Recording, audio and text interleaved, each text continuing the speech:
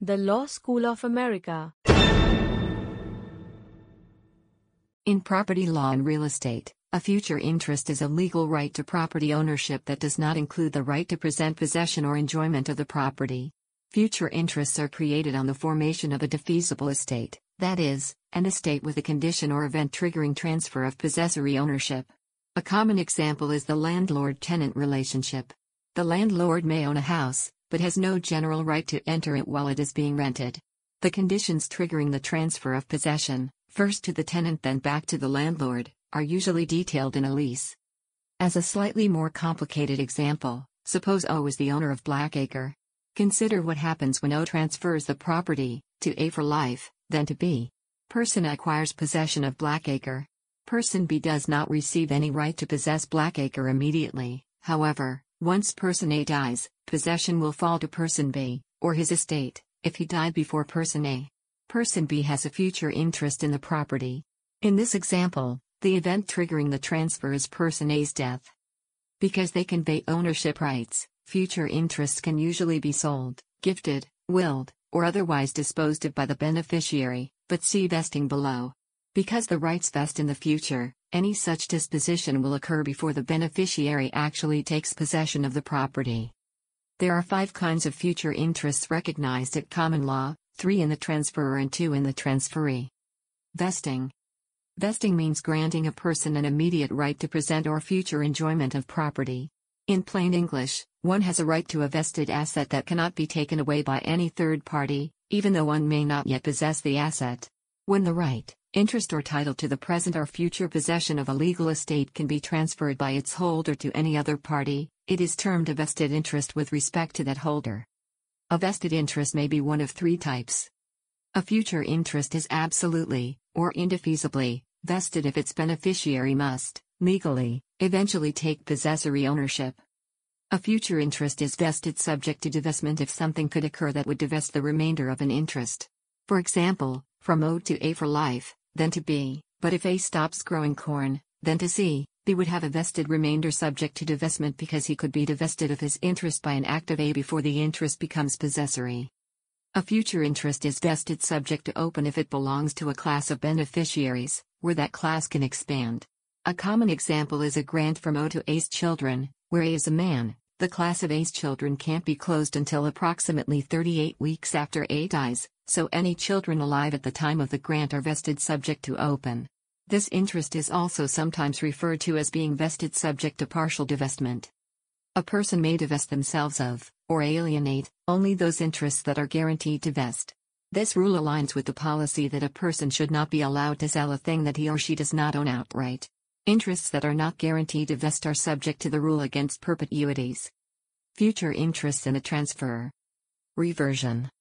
A reversion occurs when a granted estate is absolutely vested in the grantor. Example, O grants Blackacre to A for life. Analysis, A is guaranteed to die, eventually, at which point Blackacre returns to O. This future interest is absolutely, indefeasibly, vested in O. Analysis, A has a life estate. Alienation, O can alienate her future interest. A can alienate his rights in the property, but only to the extent that those rights were granted him, i.e., as a life estate. So A can sell Blackacre to B, but once A dies it returns to O. Notice that B has no control over this kind of vesting. Reversion is not subject to the rule against perpetuities, because O's future interest is absolutely vested. Possibility of revertere. There is a possibility of revertere when an estate will return to the grantor if a condition is violated. The possibility of revertere can only follow a fee simple determinable. Example, O grants Blackacre to A as long as A refrains from drinking alcohol. Analysis, if A never drinks after the grant, and never sells the property, then Blackacre will belong to A at O's death, and be distributed according to the rules of probate. If it does drink after the grant, then the property returns to O. Language used, durational. Examples include for as long as, while, and during. Alienation, O's interest is freely transferable. This type of future interest can only follow the fee simple determinable. The vesting of the future interest is determinable at the time of the grant, because revertere is automatic if the condition is broken. A possibility of revertere, therefore, is not subject to the rule against perpetuities. Right of entry, or power of termination. This type of future interest follows a fee simple subject to a condition subsequent. A grantor has the power of termination when an estate may return to the grantor if a condition is violated and the grantor decides to reclaim the estate. This type of grant may occur when the grantor wants the option of deciding the severity of the violation. Example, O grants Blackacre to A, on condition that A refrains from drinking alcohol. Analysis: if A never drinks after the grant, and never sells the property, then Blackacre will belong to A at O's death, and be distributed according to the rules of probate. If it does drink after the grant, then A's rights in Blackacre end, although A is still in possession of Blackacre. Language used: conditional. Examples include on condition, if used for, and provided that. Alienation: O's interest is vested. This interest is never subject to the rule against perpetuities. O's interest cannot be transferred inter vivos, between living people, can only be transferred by will or by intestate succession upon death of the grantor. This type of future interest follows a fee simple subject to a condition subsequent. To see why, consider that in order to retain Blackacre, A must continue to perform under the terms of the grant, by not drinking. If A fails to not drink, that condition will trigger the subsequent loss of A's rights in Blackacre. Now a word from our sponsor, the Law School of America. Future interest in a transferee. Remainders. A remainder is a future interest in a third party that vests upon the natural conclusion of the grant to the original grantee. It is the interest in the property that is left over, or remains, after the original grantee is finished possessing it. For example, O's grant to A for life, then to B creates a remainder in B. There are two types of remainders, vested and contingent. Vested remainders. A vested remainder is created when property is granted to both the direct grantee and a named third party, and is not subject to a condition precedent to the third party taking possession. Example, O grants Blackacre to A for life, then to B. Analysis: A has a life estate.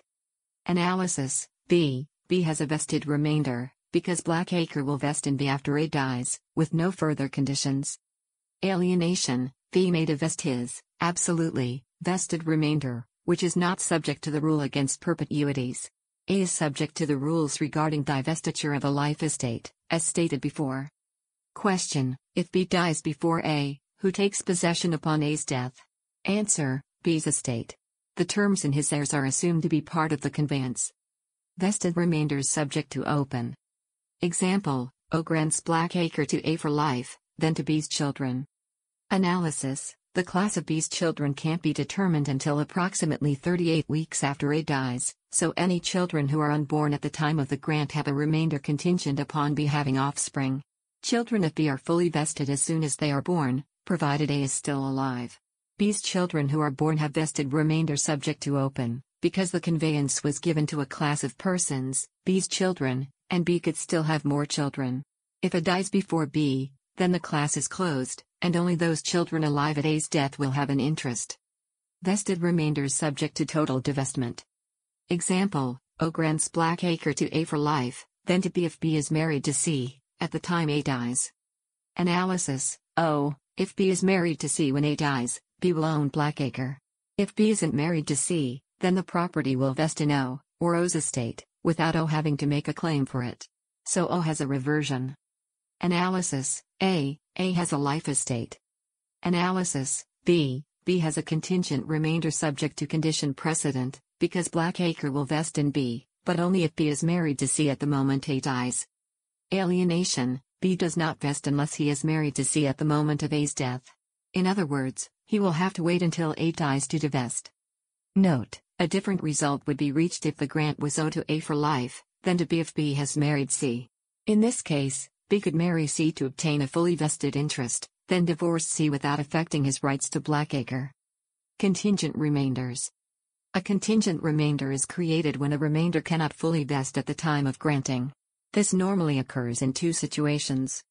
When the property can't vest because the beneficiary is unknown, for example, if the beneficiary is a class subject to open, or when the property can't vest because the known beneficiary is subject to a condition precedent which has not yet occurred.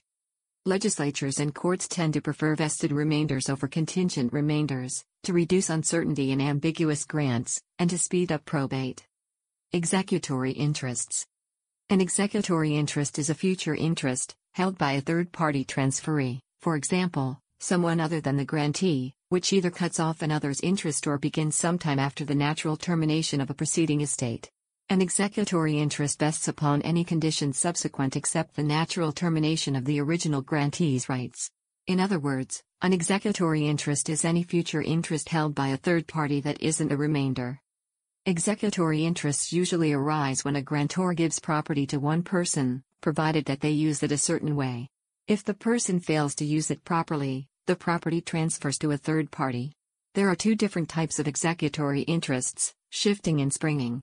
Executory limitations transferring ownership from the grantor to a third party are called springing executory interests, and those that transfer from the grantee to a third party are called shifting executory interests.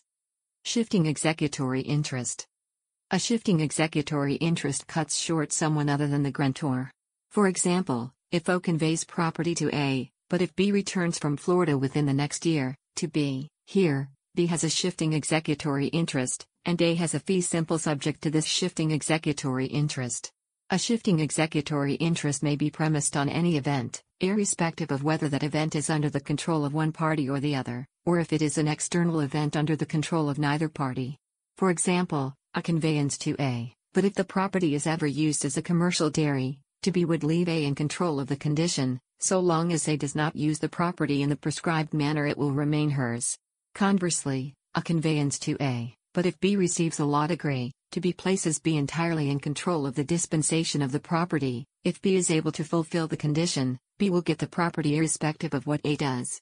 Finally, the interest may shift based on a wholly external event, for example, to A, but if the Cleveland Browns win the Super Bowl, to B. If the conveyance to A is for a limited time, or for the life of A, then the condition triggering the executory interest must occur within that time, or the property will return to the grantor.